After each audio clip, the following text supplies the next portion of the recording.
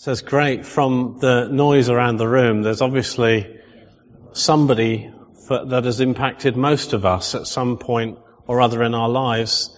And I've got to say that there have been many people, a whole raft of people that have influenced me over the years, that have been a really positive influence. You know, my dad, he's a pretty great guy. My first boss, he helped me to shape my ability to think clearly.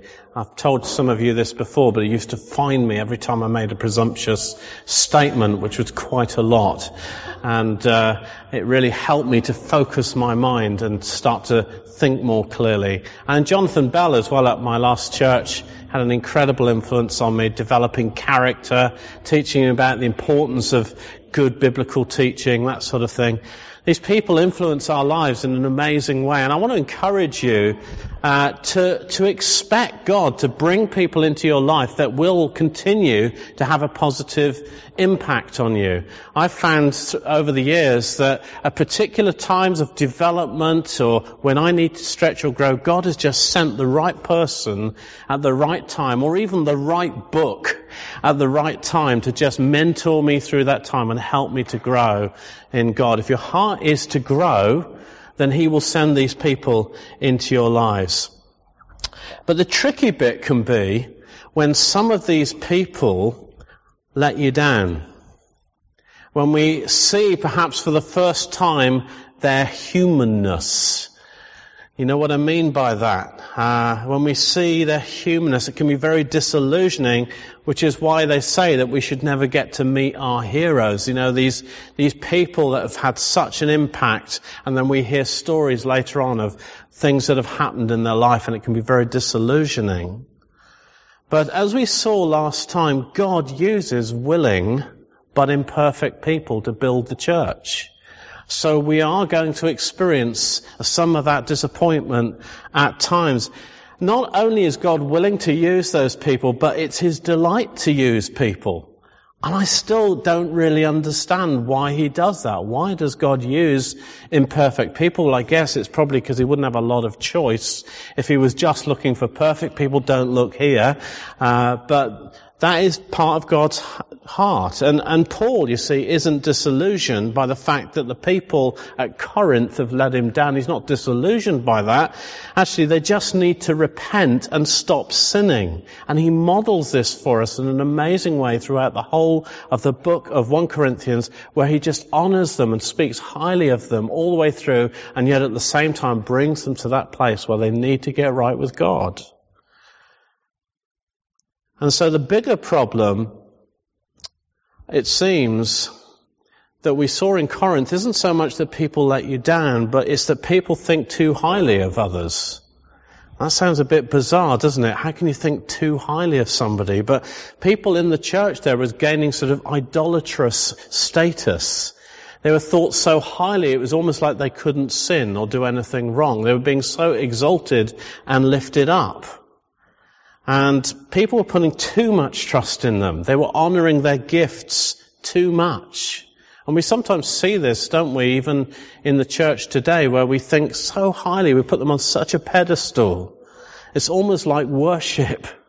And that's something of what was going on in Corinth. And so in this next part of 1 Corinthians chapter 3, Paul, using himself, who's perhaps the greatest apostle, if you like, perhaps in my thinking anyway, he did amazing things, planted more churches than any of the others, suffered more, travelled more, all the rest. He uses himself and the other apostles' examples and tells the church the right way in which to view people and their role in building the church.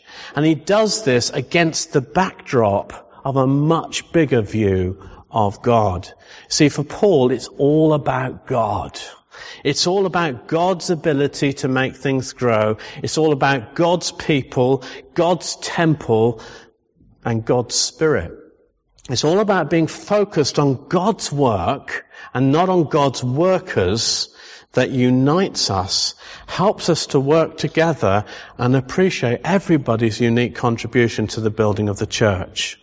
So what we're going to look at today then is what is the role of people in building the church. And to do this, Paul uses 3 pictures that I want to take us through today. So if you'd like to turn to your Bibles although it will come up on the screen as well, but particularly 1 Corinthians chapter 3, if you want to follow it through, because we're going to be in that book referring to it all the way through. I'm not going to just do one reading. We're going to keep coming back to different sections, okay? Lord Jesus, we just pray that you would help us to learn today, help us to understand what you want to communicate through this passage. And Lord, I pray that at the end of this we'd have a massive view of God, but also, Lord, that we'd have the ability to honour one another and the role that each of us play in building your church in the world today. We just pray, would you just come on us right now? Would you just help us, Lord, to catch your word in our hearts? Amen. Okay, first picture that Paul uses to describe the work of the apostles and leaders in the church is that of the agricultural worker. The agricultural worker. That's in 1 Corinthians chapter 3, verses 5 and 9. Let's just read those two verses first of all, 5 to 9. What, after all, is Apollos, and what is Paul? Only servants through whom you came to believe. As the Lord has assigned to each his task, I planted the seed, Apollos watered, but God made it grow. So neither he who plants nor he who waters is anything, but only God who makes things grow. The man who plants and the man who waters have one purpose, and each will be rewarded according to his own labor. For we are God's fellow workers. You are God's field, God's building. What then is Apollos, Paul says? What then is Paul? What are they? Only servants, those who carry out the commands of another. Paul tells us that they were just doing what God told them to do. He says that it was in obeying God that the Corinthians came to believe in the one who sent them. It was because they obeyed God. I mean, remember, back in Acts chapter 18, when Paul first came to Corinth, his testimony at that time, his preaching, they were totally opposed by the Jews. And he just didn't get anywhere with them, and he had to leave them, and he went out of the synagogue and he went next door, it says.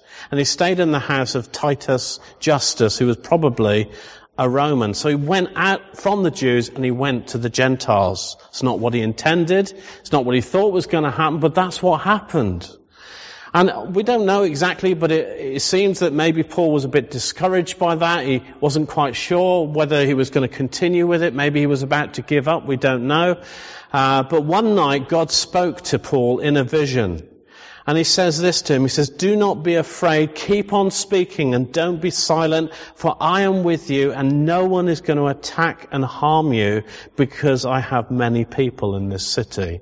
Very famous passage. I've got many people in this city. It's not the people you thought they were, but I've got many people for you. So it says in verse 11 of Acts chapter 18 that Paul stayed in Corinth for 1.5 years teaching the word of God to them. That's why he stayed. That's why Paul was there. God told him to be there. God told him to stay, told him to work things through. I've got many people. And so Paul says, don't think anything of me. I only stayed because God told me to. Don't think anything of me. And it's the reason, why many of us stay when things get difficult, isn't it? It's the reason why we don't give up. It's the reason why we do certain things is because we know God has told us to do it. We know that He's spoken to us to do that, to start that business. He's spoken to us to go to that place, to live in that place. And because of that, we stay. And others say, look, why are you staying? It's ridiculous. It's not going to work out. I've got to stay because God's told me to. And I wonder what it is that keeps you. I wonder if you're aware of that. We're servants of His. He gives us our orders. And to each one, He gives us a task to perform. That's what Paul says in this passage, that God has commanded him to do it and gave him this task to perform. I wonder what your task is at the moment. What is He asking you to perform? You know, for Paul, I guess it must have been really hard to have been rejected by the Jews. He wanted to give up, perhaps. But what is it that you need to hold on for? You know, I wonder if Paul expected the church to be full of Gentiles like it was in the end. I think he had a completely different plan. What if he'd given up? And you know, often the task that God gives us isn't exciting. You know, Paul describes the process of planting the church as planting seed in a field. That was his task. Apollos, well, he watered the seed.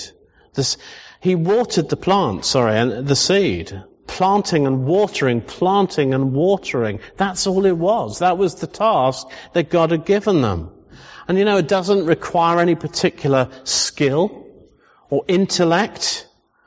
The kind of work that would have been carried out in planting and watering would have been carried out by some of the most unskilled, lowest paid manual workers. It wasn't a particularly clever job. There was no greatness or glory there.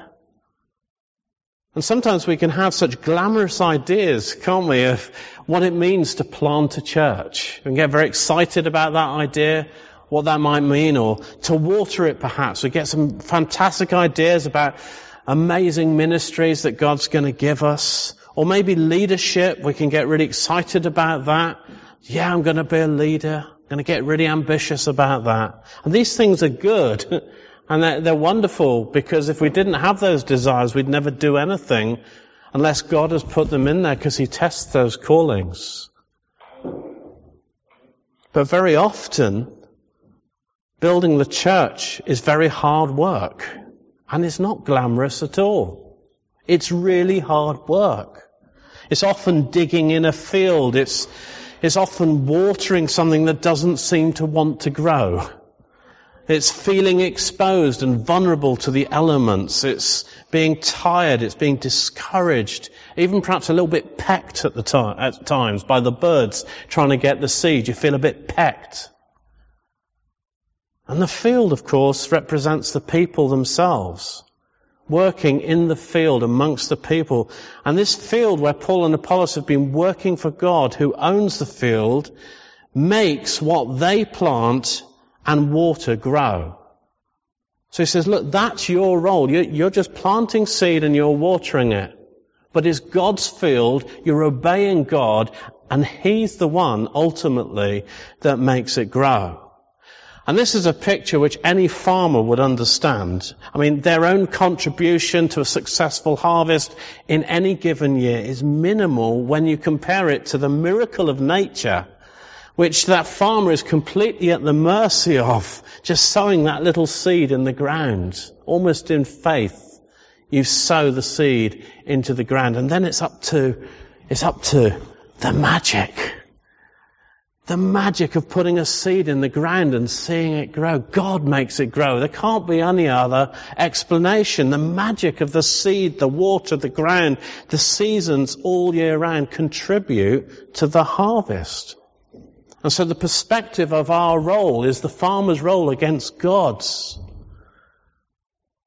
The farmer's role is important, but it's very small.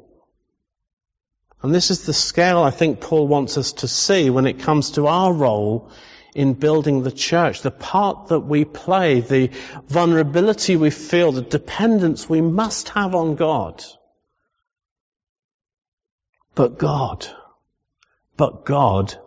makes it grow. This church is God's building. And the part that we play is to work in the field that He gives us to work in, and to do the task that He's called us to do. In the field. The field. Is this your field? Is this where God's put you? This is your field. What's the task that God has given you to do in this field? What is that task? You know, for some it involves planting seed. For others it's some watering of what others have sown. You know, doing kids' work is a task in the field, for example. And that's a planting work, actually. You're planting seed in the lives of these children who we hope will come to know God and grow up and carry on to lead the church into all that God has for the future. They're our investment. It's planting the seed. Others will come in and water that seed. You know, New Day is kind of a watering experience. It's kind of where God makes things grow. We start to reap a bit of a harvest, but because of the work that's gone on at home and has gone on in the kids' work, planting and watering, God makes it grow. You know, even things like welcoming people, giving them a good welcome, that's planting. And it's possibly watering as well, if they come back. These things that we do, there's a context for it. Working in God's field, doing the task that God has given you to perform. Whatever it is that God gives us to do, He makes it grow. Working together in those things, we bring in a harvest for His glory. So that's the first picture that Paul gives us, the one of the agricultural worker. The second one is the picture of the construction worker. Second picture of apostles and leaders' roles in the church. So this is verse 10 to 15. I'm going to read that to you now. Paul says, "By the grace God has given me, I laid a foundation as an expert builder, and someone else is building on it. But each one should be careful how he builds, for no one can lay any foundation other than the one already laid, which is Jesus Christ. If any man builds on this foundation using gold, silver, costly stones, wood, hay, or straw, his work will be shown for what it is, because the day will bring it to light. It will be revealed with fire, and the fire will test the quality of each man's work. If what he's built survives, he will receive his reward. If it is burned up, he will suffer loss. He himself will be saved, but only as one escaping through the flames."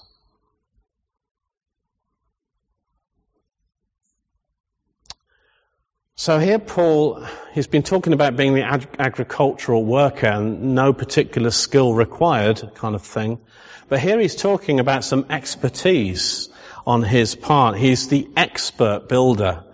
And that isn't the builder in the sense of putting bricks on walls or digging footings so much. The word there is actually the word that's used for an architect. So it's like an architect or a planner. An expert is the word wisdom, actually. And there's been a lot of talk about wisdom in these few passages. So he's talking about the wisdom that he's received from God and his understanding of this one true foundation for every local church, which is Jesus Christ and Him crucified. And so Paul is talking about his own unique contribution to the body of Christ. He says, the grace God has given me. He says, this is the grace that God has given me. It's a gift that he has received from God. The architect's plans that God has given him, the blueprints that he has been given by revelation of God for the church of Jesus Christ. And these blueprints are not only for the church at Corinth, but they're also for us. So what we have recorded in the pages of the New Testament are the blueprints as God has given them to Paul. Architect's plans. This has already been done. These things have been set out. So we're at this other stage, which is now others are building on it.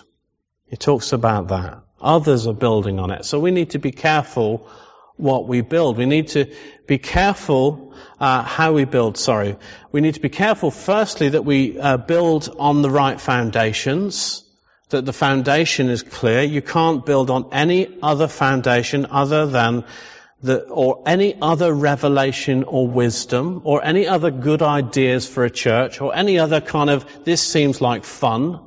You can only build on Jesus Christ and Him crucified. The cross has got to be central to the church. It's got to be central to all that we do. You know, people can have all sorts of ideas for starting churches, I guess.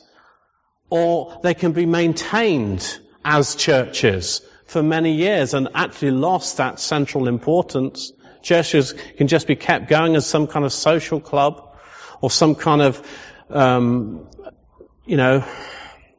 tradition. But that's not what it's about. It's about Jesus Christ and Him crucified. It's about the gospel being central to all that we do. So we have to build on the same fundamental foundation, and we have to keep building on that. If we start to deviate off it, it's no longer a church. And secondly, we need to be careful what materials we build with. There are two types of materials: gold, silver, costly stones. Well, those are the kind of materials you use in a permanent building. A kind of permanent building used for important places like temples or palaces. That's what they would have used those kinds of stones for. Or you could build with wood, hay or straw, which is the kind of buildings that people would have used for a temporary structure or would have even used for building their own houses. They wouldn't have used those kind of materials in a temple or something that is meant to be a focal point for people to gather around. And you know, there seems to be a choice. When it comes to building the church, there seems to be a choice. And the choice is this: are we going to build with something that lasts, or are we going to build something that's temporary? Are we going to build something that costs us something, or are we going to build something that we'll make do with? Are we going for quality and beauty, or an edifice that's more like something from the 1960s? Guys, there are some churches around that are like that. There seems to be this choice. So what are we going to do? What's the choice? And before we answer, we need to understand that the owner of the house has some warnings for us to consider. The one who's instructed the building of this house has given some warnings. He says this work is going to be tested. And it's going to be tested with fire. And any inferior materials that have been used, if they're not fireproof, will be burnt up. And these unscrupulous builders, they will escape punishment by the skin of their teeth. Or maybe the more accurate picture there is out of the flames of a house fire.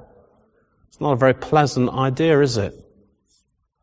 So there are some consequences for not building with the right materials.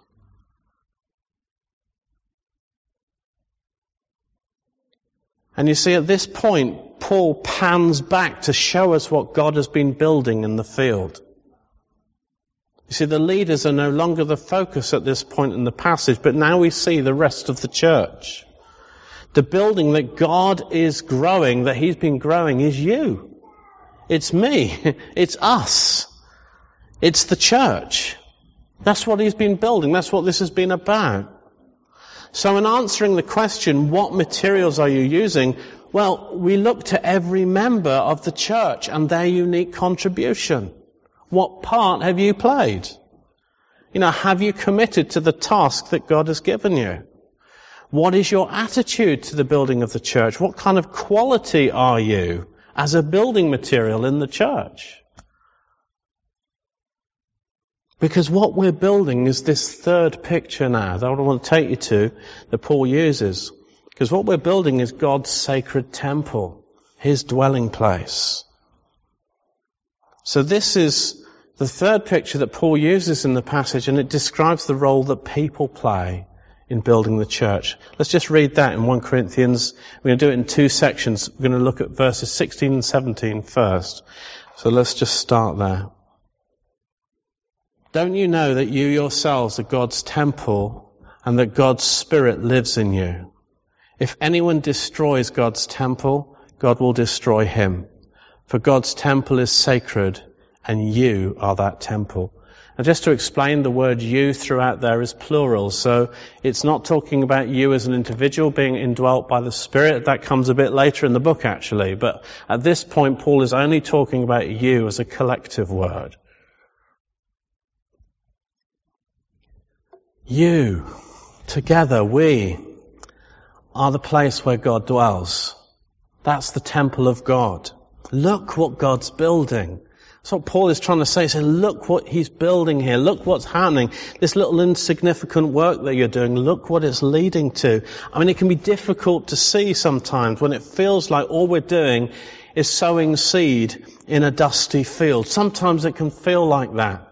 And sometimes it can feel like I'm watering, but everything I water turns to mud. It's got no substance. It's got nothing happening here. There's nothing appearing above the surface. It's hard work.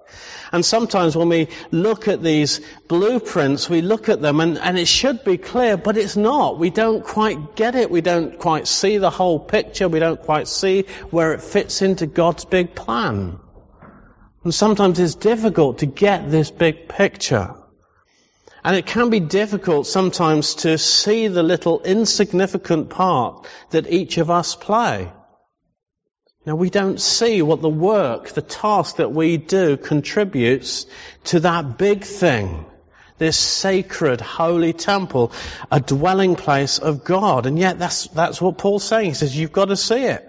He says, you are part of this bigger thing. You're part of this temple. This is your new corporate identity. Together, you are the dwelling place of God on earth. Each of these blocks, each of you blocks, are these precious stones. Each one of us. And that unique contribution that the people of God are making the world over and throughout all time, working hard under the direction of God in the field, following the same blueprints that the Bible has laid down. This is the building of the temple of God. And there can't be any wood, there can't be any hay or straw. Why? Because God isn't building something that's temporary. God is building something that will outlast eternity, or last through eternity, more accurately. You can't outlast eternity, can you? It's a permanent dwelling place. God will permanently be with His people. This beautiful temple shining with the glory of God. So can you see what God is building? Can you see how the small part that you play adds to this? Can you see what we're working in and working on for this small part of the church here in Solihull? And I've got to say, it's not always easy to see. Sometimes, especially when you look around at holiday time and there's hardly anybody here, you kind of think, oh, what am I doing? It's not always easy to see, but God's plans are being worked out through the church. All we do is plant and water. He grows it. All we do is follow the blueprints that He's laid down. He will build it. Plant and water, He grows it. Follow the plans, He builds it. It's wonderful. Wonderful partnering with God. And yes, it sounds simplistic. It sounds even naive and even childlike. I was reading the story of the Vineyard movement recently. Fantastic book. I must recommend it to you. Can't remember the title. The Battle for the Radical Middle. Yeah, that's where I stole that phrase from that I used a little while ago. And he talks there about this pastor who just had this conviction about, if I preach the word of God faithfully, God will build the church. And everybody would scoff him and say, that's silly, you've got to have all these plans and all these strategies, all these great ideas, the latest thing. And he says, I'm sorry, but that's what God's given me. He grew one of the biggest churches in America. More people were saved there with this obedient pastor teacher, not even an evangelist. And God sent him hippies from all over the place, and they got saved and added to the church. You plant, you water, He'll grow. You follow the plan and He'll build. Praise God. It sounds simplistic and naive, but this is the wisdom of God, not the wisdom of man. Let's just read the next bit of the passage, verse 18. And Paul says this. He says, don't deceive yourselves. If any one of you thinks he is wise by the standards of this age, he should become a fool, so that he may become wise. For the wisdom of this world is foolishness in God's sight. As it is written, He catches the wise in their craftiness. And again, the Lord knows that the thoughts of the wise are futile. So then, no more boasting about men. All things are yours, whether Paul or Apollos or Cephas, or the world or life or death, or the present or the future, all are yours. And you are of Christ, and Christ is of God. Don't deceive yourselves, Paul says. He says, don't make this all about the leaders. Don't make this all about celebrity preachers, gifted individuals or more gifted individuals or the clever ideas of men, but get a big view of what God is doing and play your part. That's the wisdom of God. That's the simplicity of building the church. Get a big view of God and what He's doing and play your part. No more boasting about men, he says, about gifts or leaders, apostles or even super apostles. I don't think we've got that problem here, actually. I don't think we're into that. I'm not preaching this for that reason, but I want us to see the importance of building the church being about every member playing their part. It's not all about the leaders or lack of leaders or good leaders or bad leaders in that sense. It's all about what God is doing and every member playing their part, however small or insignificant this seems.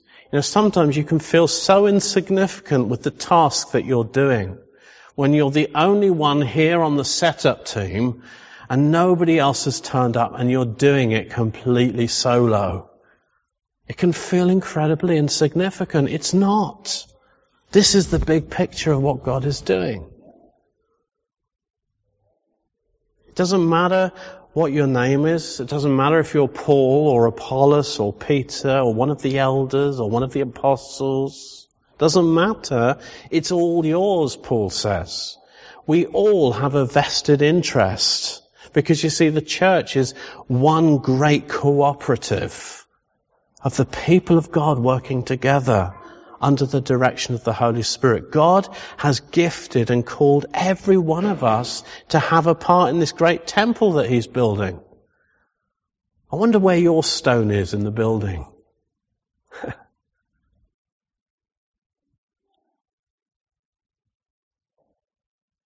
You know, today I just believe that God wants to encourage us. He wants to encourage all of us who are serving in this field here in Solihull. I think He wants us just to pause for a moment and just get that bigger picture and go, wow, look what we're part of. Look what God's doing. Look what I'm a part of. Look how God's using me. I never realized how important it was just to turn up and do that. Just to pray in the meeting. It's all part of playing our part. It's not about people, but it's all about people. And it's all about what God is doing with people. Every one of us. And you know, as I look around this church, and I did this kind of spiritually, if you like, and there's lots of people not here today, but as I looked around in the Spirit, this is what I saw for our church. Because as I look around the church, God's field in Solihull, I see some growing that's been going on. I'm not just talking about numerical growth. There's growth in individuals. I've seen people grow this year. I've grown this year. Many people have grown in their walk with God this year. That's wonderful. Isn't that exciting? I've seen people grow. And there's been some planting and watering, but God is working. I see that as I look around. I can see God working. Things getting sorted out. God putting His finger on things. God building people up. He's doing it. And He's building us into this church that He's called us to be. And honestly, I think I've probably said this before, but I'll keep saying it. You know, Steve and I as elders, he would say the same, we feel like we're just watching what God is doing. Honestly, that's how we feel in leading the church. We work hard and do our thing, but we just feel like God's doing it. And as I look around, I see some precious stones being fitted together. And I see the glory of God beginning to shine through from people's lives. I can see colours and reflections of God in this place. I see the past, present and futures of many people in this community being changed because of it. Because of these precious stones where the light of the glory of God is shining out from. I see life and death transactions taking place because of what God is doing through us. People coming to faith, finding Jesus because of us insignificant lot. And it's all about each of us having a piece of it. Each of us having a task to do in this field where God is working and building. It's all about being focused on God's work and not on God's workers that unites us and helps us to work together and appreciate each one's unique contributions to the building of the church. And I started today by asking about significant people in your lives. Who are some of those significant people? Just think about them for a moment. Again. Because I believe that God is saying to many of us in this room that you are to be a significant person to somebody else. That we are to have significant contributions individually and also as a church in the lives of many other people. Because God uses willing people, not perfect people.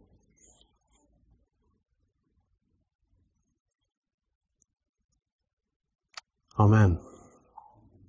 Let's just stand and thank God, shall we?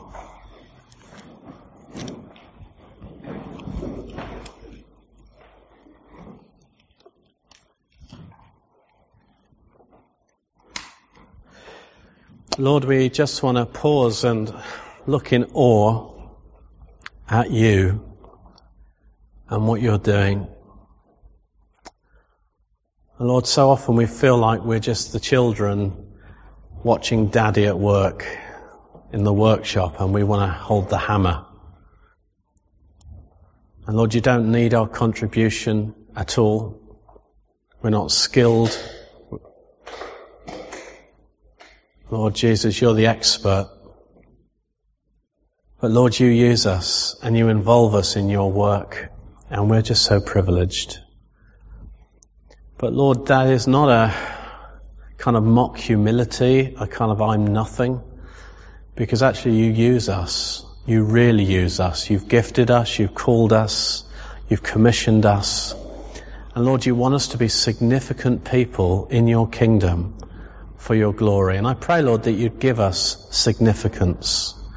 Would you give us significance in the lives of one another and significance in the eyes of people in this town, in this region and beyond. I pray, Lord, that you'd send many people from here to be significant builders of your kingdom in many places. Lord, thank you for just coming and encouraging us today. Lord Jesus, we pray that we would be an encouragement to others too, because Lord, we've been encouraged by you. And Lord, I pray you'd encourage us in some of the tasks that we're doing. Just want to pray for people who are involved in kids' work, and now that's really hard. Sometimes I just pray, Lord, for a fresh anointing on each of them, a fresh vision of what you're doing in this. Pray for those that are involved in setup and other work that goes on just behind the scenes, Lord. I just pray, Lord, for a fresh sense of commissioning, a fresh vision of what you're doing here, Lord, and what that contribution adds up to. I pray, Lord, for those that lead us as well. We just pray for encouragement.